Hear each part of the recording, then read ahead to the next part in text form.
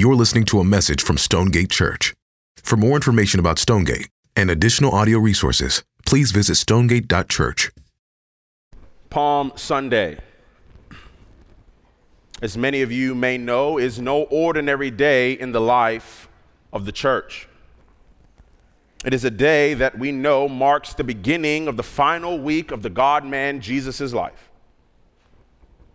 It is a week that was filled with considerable tension as it inaugurates at the height of Jesus' popularity, but would conclude with a betrayal that would lead to his death. It is the week that God's promise of redemption in Genesis would be realized through the crucifixion, burial, and resurrection of his only Son. It is the week that the ministry of Jesus would culminate into its ultimate purpose.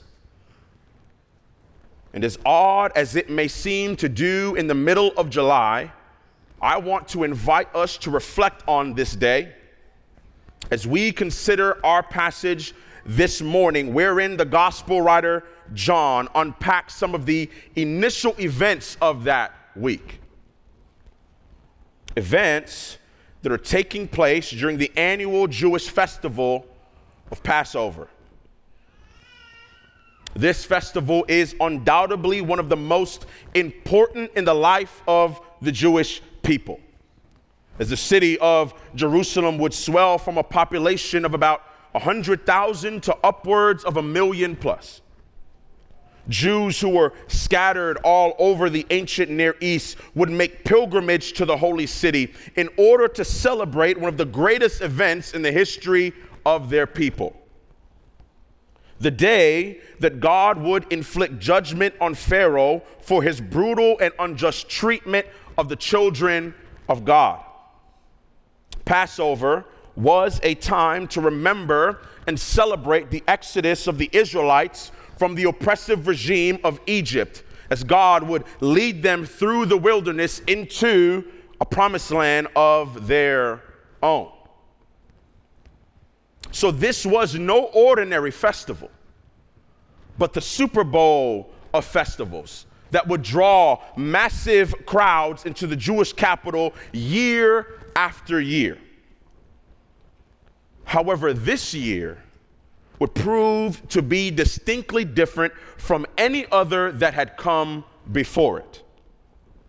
This year, Jesus would make what is described as his so-called triumphal entry into the city of Jerusalem.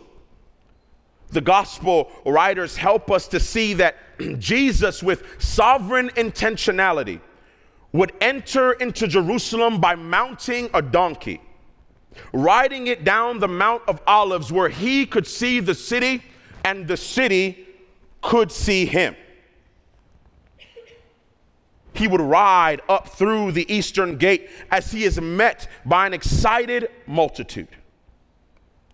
But what's interesting about these turn of events is that Jesus, up until this point, has been relentless about maintaining what scholars refer to as the messianic secret.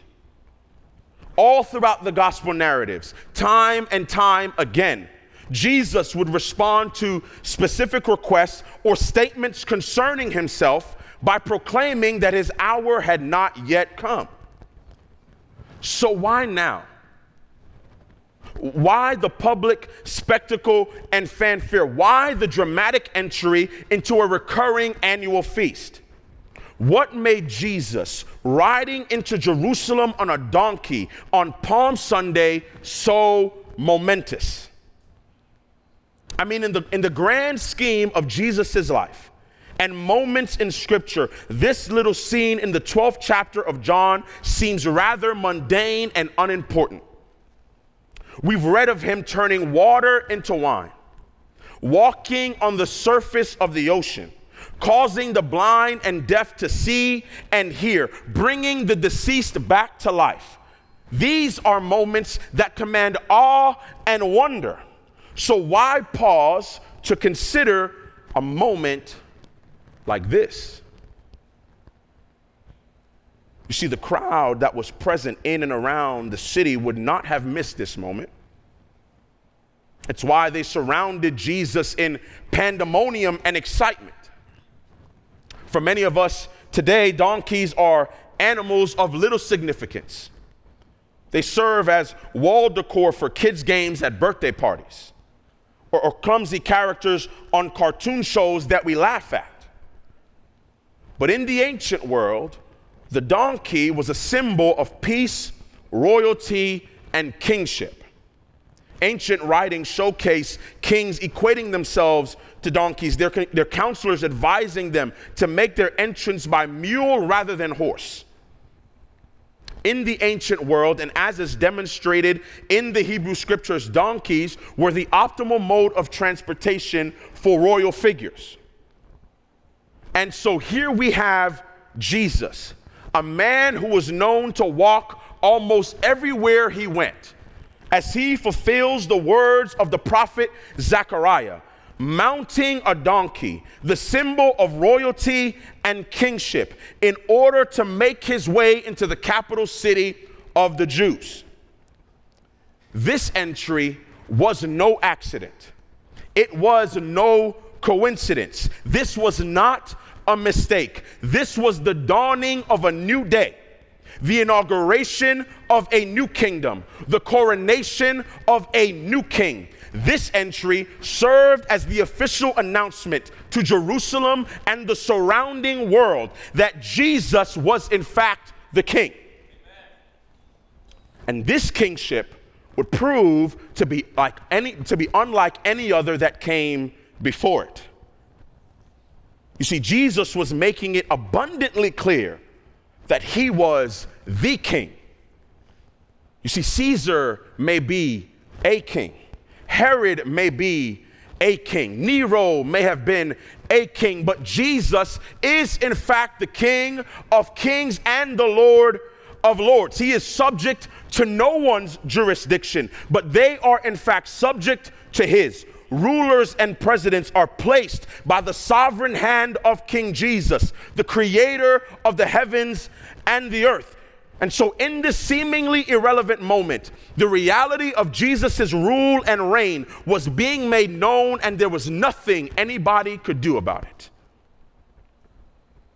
And it is with that reckoning, it is with the reckoning of that reality that I want to spend the rest of our time this morning considering the simple question, who is King Jesus? Who is this man that the crowd pronounces as king and cries out Hosanna for? Who is this man that the religious leaders of the day detest? Who is this man that the Gentile Greeks are desperate to meet? Who is King Jesus? It's a question that could be answered in any number of ways. But for our purposes this morning, I want to make note of three. King Jesus as political zealot, King Jesus as imposter, or King Jesus as glorified Savior. This morning, as we walk through this gospel passage, I want us to consider whether or not King Jesus was a political zealot. Was he an imposter? Or was he, in fact, the glorified Savior? Turn with me to that 12th chapter of John, and specifically verses 12 through 18, as we examine first King Jesus as political zealot. The gospel writer John pens these words. The next day, the large crowd that had come to the feast heard that Jesus was coming to Jerusalem. So they took branches of palm trees and went out to meet him, crying out, Hosanna. Blessed is he who comes in the name of the Lord, even the King of Israel. And Jesus found a young donkey and sat on it, just as it was written, Fear not, daughter of Zion. Behold, your king is coming, sitting on a donkey's colt. His disciples did not understand these things at first, but when Jesus was glorified, then they remembered that these things had been written about him and had been done to him. The crowd that had been with him when he called Lazarus out of the tomb and raised him from the dead continued to bear witness. The reason why the crowd went out to meet him was that they had heard he had done this sign. You see, Israel is no stranger to oppressive kingdoms. It has a long-standing history of being under the thumb of corrupt governments. Babylon, Assyria, Persia, just to name a few. And by this point, it had been occupied and ruled over by the Greco-Roman Empire for a little over a century. Caesar had no regard for their God and his laws, and their allegiance to Yahweh came secondary to their allegiance to Rome. Forced to increasingly pay taxes from the little money that they had in support of a government that had little care for their people or their traditions.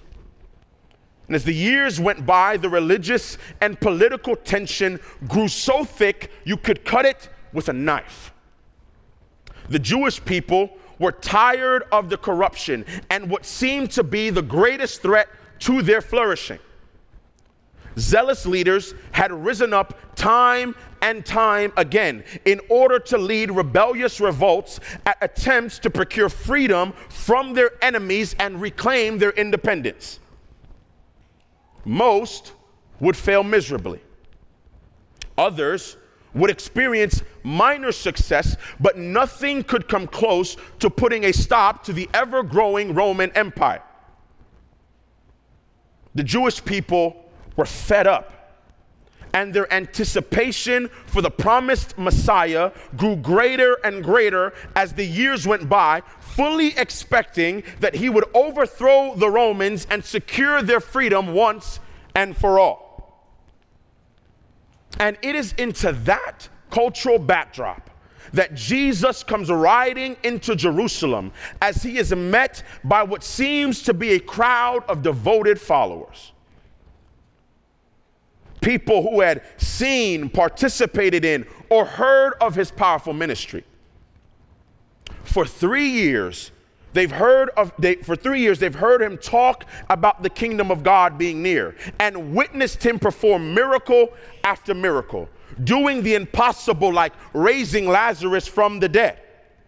As far as this crowd was concerned, their Messiah had come. God had kept his promise and sent them a savior. Their king was riding into the great city as they waved their palm branches, signifying their affirmation of Jesus' kingship as they cried out, "Hosanna, Hosanna," meaning save us now. Blessed is the one who comes in the name of the Lord. Blessed is the King of Israel. But you see, this was a loaded declaration, pregnant with expectations of conquest over the powers of Rome. And to be honest, I don't blame them. In fact, there are places in my heart, and I would venture to say places in yours, where we are right there with this crowd. That as we cry Hosanna, as we declare Jesus as King, that declaration is coming with particular expectations. You see, Rome, like every nation that came before it and that would come after it, ruled with a sword of injustice and plunder. They had no regard for the sanctity of human life, nor care for the poor in their midst. As long as it was in the interest of Rome maintaining its power, there was no end to the unrighteous deeds it was willing to commit. Deeds that for far too long were having devastating effects on the people of Israel. And so in many ways, this crowd was right. They were right to be frustrated and angry and tired of the tyrannical rule of Rome. They were right to desire a new kingdom and a better kingdom. They were right to desire a new king and a better king, but they were wrong for how they allowed the geopolitical realities of their day to be the shaping paradigm through which they saw Jesus, his kingship, and his kingdom. You see, while they were ready for Jesus to ride into the corridors of the Roman government and take hold of what they perceived to be their greatest problem, namely the throne room of Caesar, Jesus was riding that donkey to a Roman cross to take hold of the throne room of their hearts. You see, while Jesus came to the world to free the world from the grips of sin and death, and reign as the cosmic king of the universe, they saw Jesus as coming to simply free them from the grips of Rome and reign as king of the Jews. While Jesus came to inaugurate the kingdom of God, made up of people from every tribe, nation, and tongue, they saw Jesus as inaugurating a kingdom made up of the nation of Israel. While Jesus came to be slaughtered as the sacrificial lamb of heaven in order to bring salvation to the world, they saw Jesus as coming to slaughter in order to bring salvation to the Jews. You see, the palm branches they waved, the cries of Hosanna, are revealing of their desperation for liberation, which is right. But it speaks even louder of their inclination to control the means by which it comes. You see, the agenda was already set for this crowd, and Jesus was simply there to meet it. And many of us, like this Passover crowd, if we were to take careful and honest examination of our hearts, are proclaiming Jesus as King, crying out, Hosanna. But he is in fact little more than an errand boy for our preferred political agendas. Now, Stonegate, please don't confuse what I am saying in this moment. It is not as if Jesus has nothing to say about the politics of this world, or that the gospel has no implication on our need to be politically engaged. However, we all have a tendency to pick and choose where this reality applies. You see, it would only take but a few minutes at that Thanksgiving dinner table to reveal that more often than not, our convictions are shaped by our political ideologies and affiliations more than they are shaped by the ethics of the kingdom of God. Some of us will wave our palm branches and cry out, Hosanna, where the king and his kingdom call for us to care for the lives of the unborn, but are silent where it calls us to welcome the migrant and the immigrant and care for the poor, even at the expense of our own comforts and gain. Others of us will wave our palm branches and cry out, Hosanna, where the king and his kingdom call for us to welcome the other and combat injustice in all its forms, but are silent when it calls for us to live set apart and strive for holiness, even at the expense of society's snare. You see, my brothers and sisters, we, like this Passover crowd, are far too often found to be inconsistent because we are viewing Jesus through the lens of our politics rather than seeing our politics through the lens of Jesus. And my prayer this morning for you and I is that we would be honest about where we are and have done this and repent of such a sin. My prayer is that we would resist the urge, and we all have this urge, to build our hopes on the sinking sand of politicians and political parties and build them rather on the firm foundation of the life of Jesus Christ. He is not our political errand boy. He is our hope, and he is inviting us to be a part of his kingdom, not seeking invitation to ours. And so this morning, can you and I invite the Holy Spirit to examine the places in our hearts where we have failed to love one another over our differing political opinions? Where we have placed more value on political strategies over the lives that those strategies affect. Can we invite the Holy Spirit this morning, church family, to examine the places in our hearts where we have placed our hope in America's White House rather than the throne room of God? I love how one pastor in Queens, New York puts it. He says, when we wave palms as followers of Jesus, we do so with a different spirit.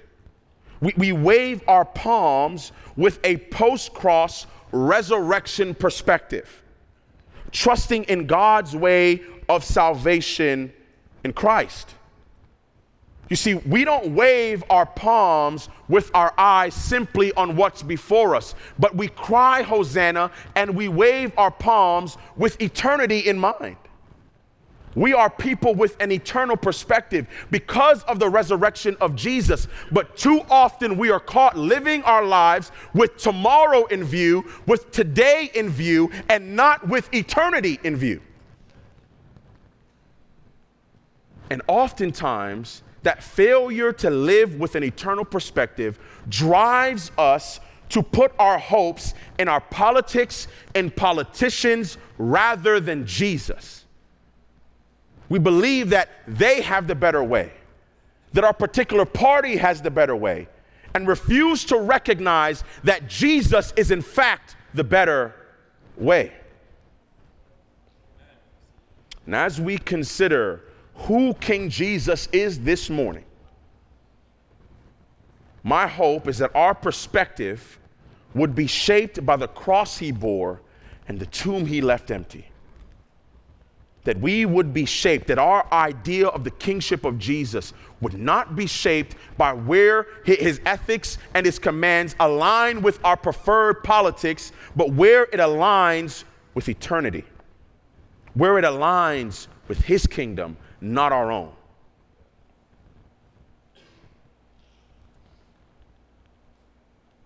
But King Jesus, in this moment, the crowd did not simply see him as a political zealot, but there were many who saw him as an imposter.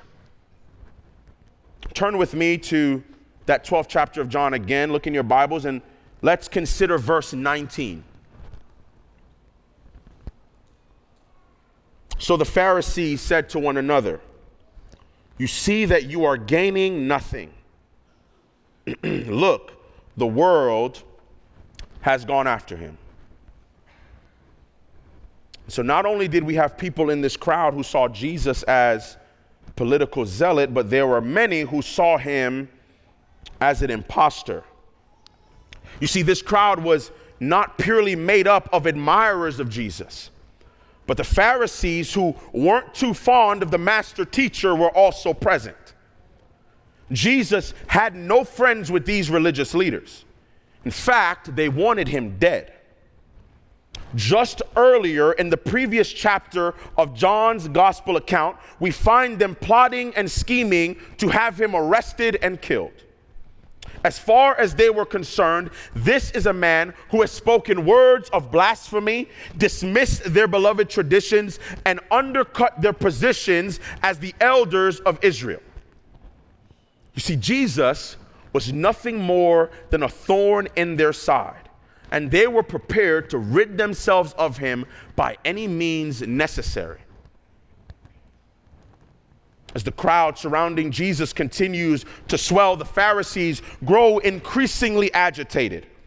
Their window of opportunity is slipping, and this man, Jesus, that they despise so much, seems to be on the rise. And ironically enough, Their disdain for the pagan nation of Rome paled in comparison to their disdain for this so-called king. But what would cause them to harbor such feelings for what seems to be a fairly harmless man?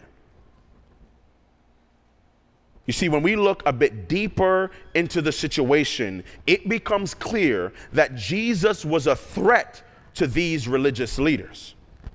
You see, they had managed to build their own little kingdom centered on their elitism and religious browbeating.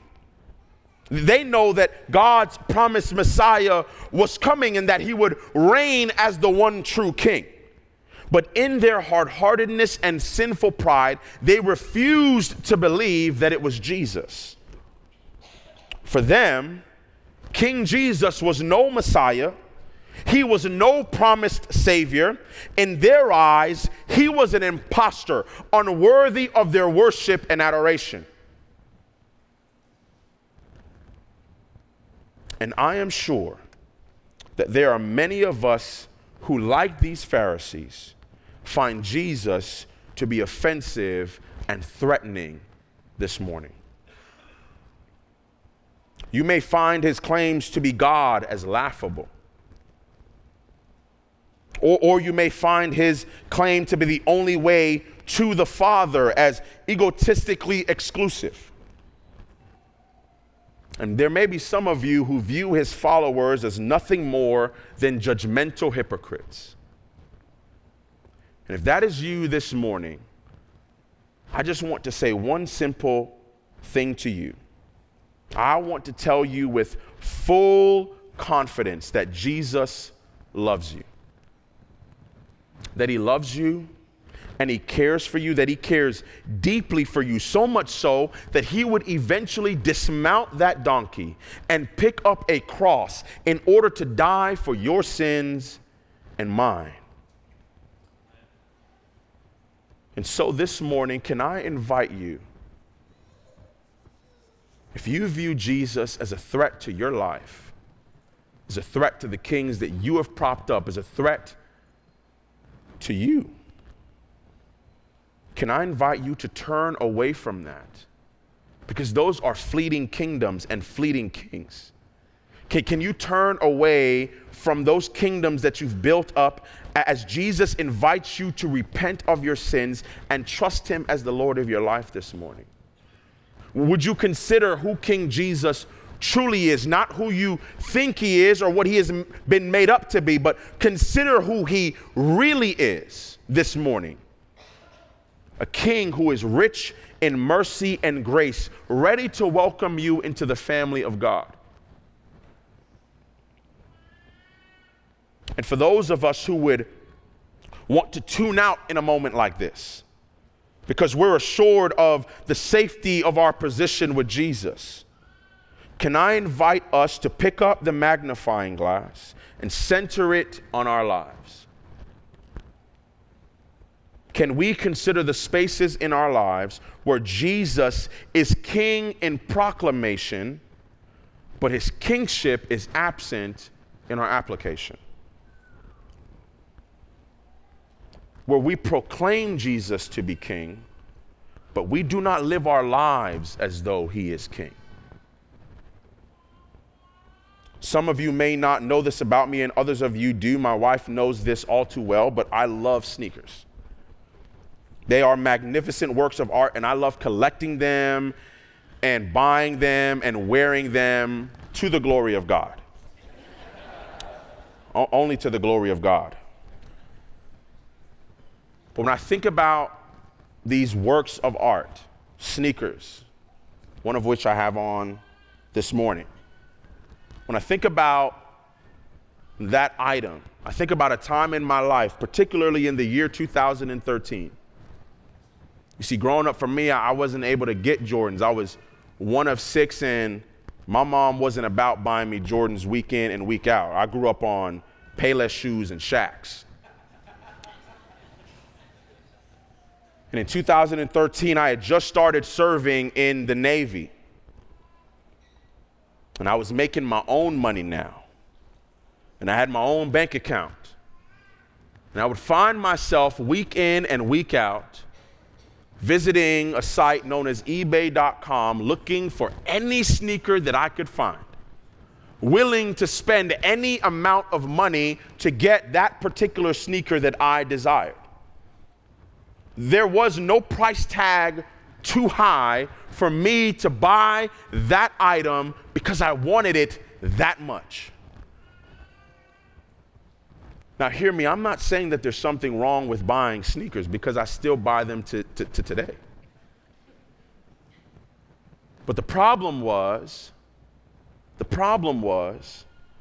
those sneakers, those items drove how I spent my money. If you were to look back on my life in 2013, there was no evidence of me giving. There was no evidence of me using my money responsibly. There was no evidence of me stewarding my money according to the commands and the ethics of the kingdom of God. My money went where my heart was going, and that is to my king, which was sneakers. And there are many of you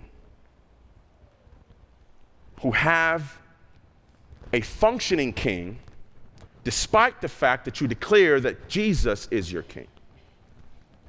The way you spend your money, the way you spend your time,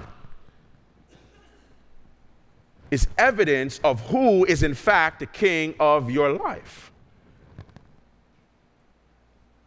That newer and bigger house is more important to you. Being able to get that new car is more important to you. Making sure that your kids are involved in a multitude of activities, even at the expense of the fellowship of the saints and being a consistent member of the body of Christ. That is your driving force.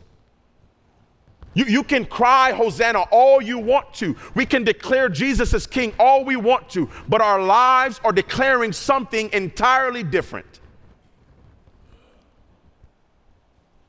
That despite the fact that we say Jesus is king, he is in fact not our king. He is not the person that is dictating and that is influencing the way that we live our lives. And Jesus is not interested, nor is he satisfied with us giving lip service to his kingship. But we must submit all of our lives to his rule and reign. He is not interested in being the king of some of your life, but all of your life. And as Christians, when people take a peek into our lives, it should reflect the heart of the king we exclaim and the kingdom to which we belong. Your life ought to match your proclamation. And so I invite you to think about, what are those places in your life? What are those things in your life that, despite the fact that you declare Jesus as king, serve as your functioning king? What is driving your heart's desires? What is driving the way you spend your money and time? Is it Jesus? Or is it something else? And if you recognize that it is something else, the invitation of Jesus to you this morning is to lay that thing down. Is to remove that idol and allow Jesus to sit on the throne room of your heart where he belongs.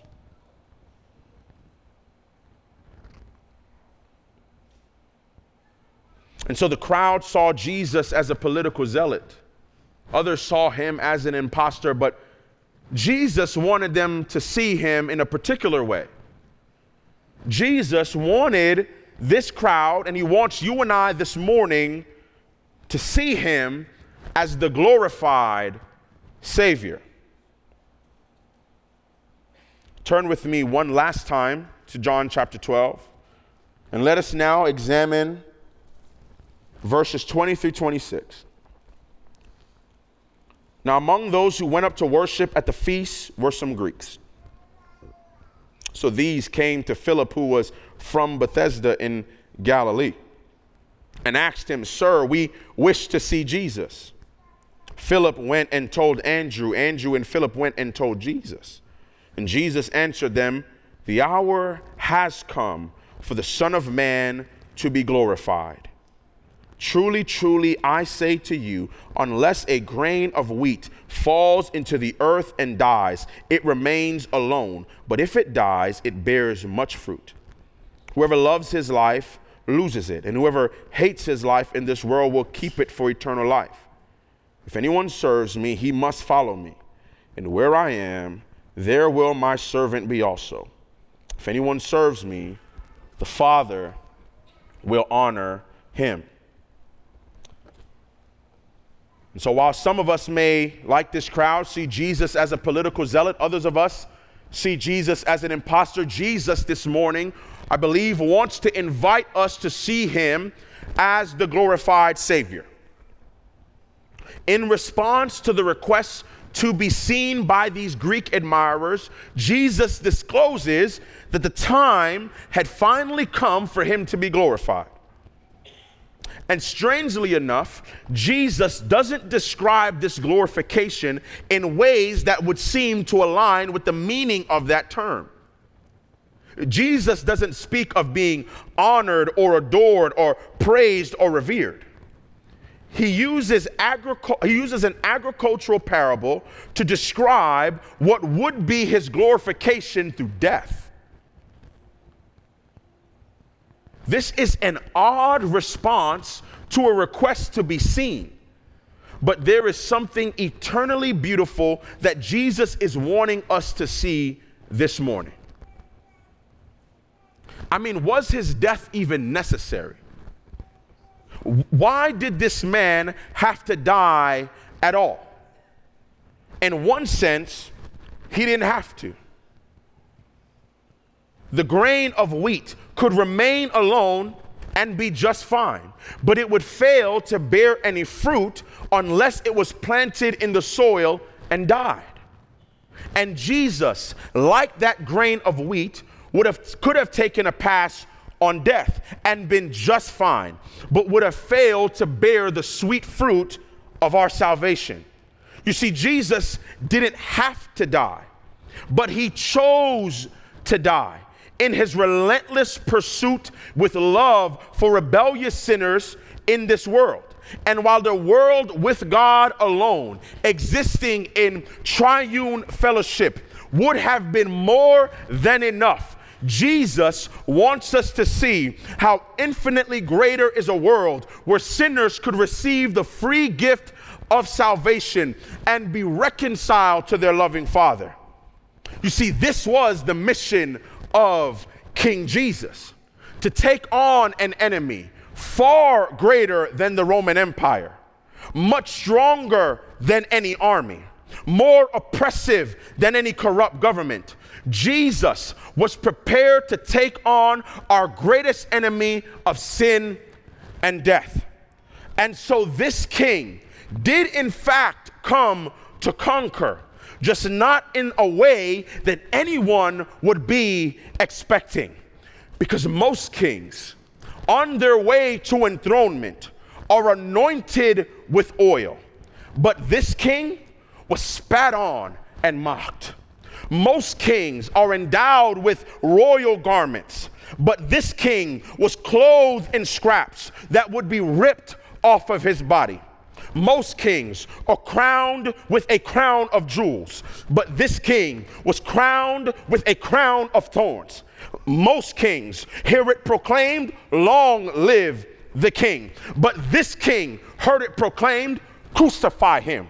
Most kings are equipped with sword and shield, but this king was equipped with a wooden cross. They nailed his body to that cross, and they hung him high, and they stretched him wide. You see, most kings are seated on a ruling throne, but this king was laid in a borrowed tomb. A stone was used to seal up the tomb, and Roman guards stood watch 24/7. He laid there alone. No angels to exalt him. Nobody to help him. No friends to console him. His supporters were disappointed. The Pharisees were elated. His disciples were afraid. Hell couldn't believe it. The devil was glad about it. Jesus was in the grave. You see, on Friday, they were crying. On Saturday, they were mourning. But come Sunday, they'd be rejoicing, because early on that Sunday morning, Mary and Martha were headed to the gravesite to see about the body of Jesus. But much to their surprise, the stone had been rolled away, and the tomb was now empty, and death had been defeated. The grave had lost its sting, and sin had met its conqueror, because Jesus is alive. You see, he got up that Sunday morning in his glorified body with all power and authority in his hands. And now you and I, whether we want to or not, must deal with the kingship of Jesus. And so you ask me this morning, who is King Jesus? He is the glorified King who died for the sins of the world. You may ask, who is King Jesus? He is the victorious King who has removed the sting of death and defeated the grave forever. You ask me, who is King Jesus? He is the loving King who died, who for the joy set before him endured the cross and despised the shame. You ask, who is King Jesus? He is the gracious King who extends mercy to all who would call on his name for salvation. Who is King Jesus? He is the empowering King who sends his Holy Spirit to empower his people and give witness to his glorious gospel. Who is King Jesus? He is the ascended King who sits on the throne at the right hand of the Father. Who is King Jesus? He is the soon and coming King who will return with all power in his hands and consummate the kingdom of God and reign forever. This is King Jesus. He is the deliverer to the burdened. He is healer to the sick. He is freedom to the oppressed. He is father to the fatherless. He is savior of sinners. This is King Jesus. And he is worthy of our honor and our worship and our praise this morning, church. This King laid down his life for you and I, and he deserves nothing less than our lives laid down for him.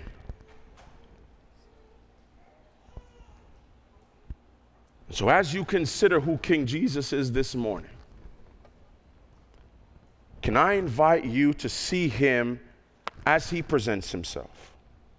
Can I invite you to see King Jesus as the glorified Savior? And the places in your life where you have seen him wrongly, the places where he has served as your political zealot, where you have engaged with him as some sort of imposter, Jesus is warning you this morning to see him as that glorified Savior who did not come to harm you, but to rescue you, who came to love you. And he demonstrated that love by dying on a cross, by taking on an enemy that was yours, defeating that enemy on your behalf, so that if you would embrace him, if you would bow the knee to his kingship, you too can now be conqueror over the grave through King Jesus and look forward to a bright future with him forevermore. So as we prepare to pray, I leave you with this. Do not walk out of here this morning holding on to your false ideas of who King Jesus is. but grab hold of the real King Jesus, the Jesus that died, the Jesus that was buried, and the Jesus that is alive forevermore. Let's pray.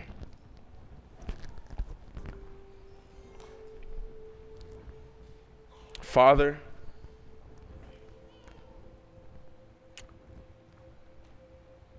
as we sit here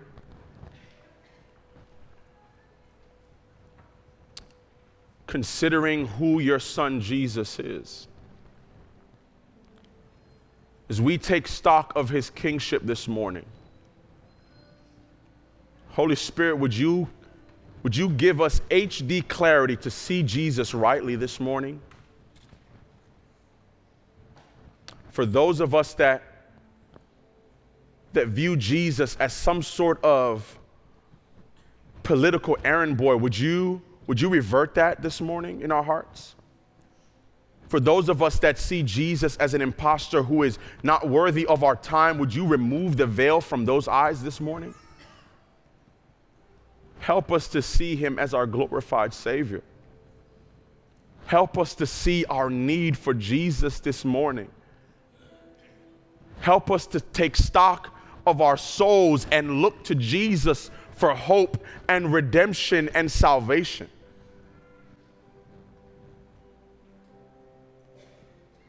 Help us to turn our eyes away from the idols that we cling to, the kings that we ascribe to, and the kingdoms that we choose to live in. Father, help us to turn away from that this morning and run to King Jesus. Help us to run to the one true King, the only one that can help us, the only one that can save us, the only one that can redeem us. We love you, Father. We believe that you want to do this in us. In the Spirit of God, we pray that you would do that even now. It's in your Son's Jesus' good name that I pray. Amen. Thank you for listening to this message from Stonegate Church. A podcast is never meant to replace gathering with your church to hear the preaching of the Bible. So we want to encourage you to be part of a local church family. We meet every Sunday at 9 and 11 a.m. and would love for you to join us as we enjoy Jesus together.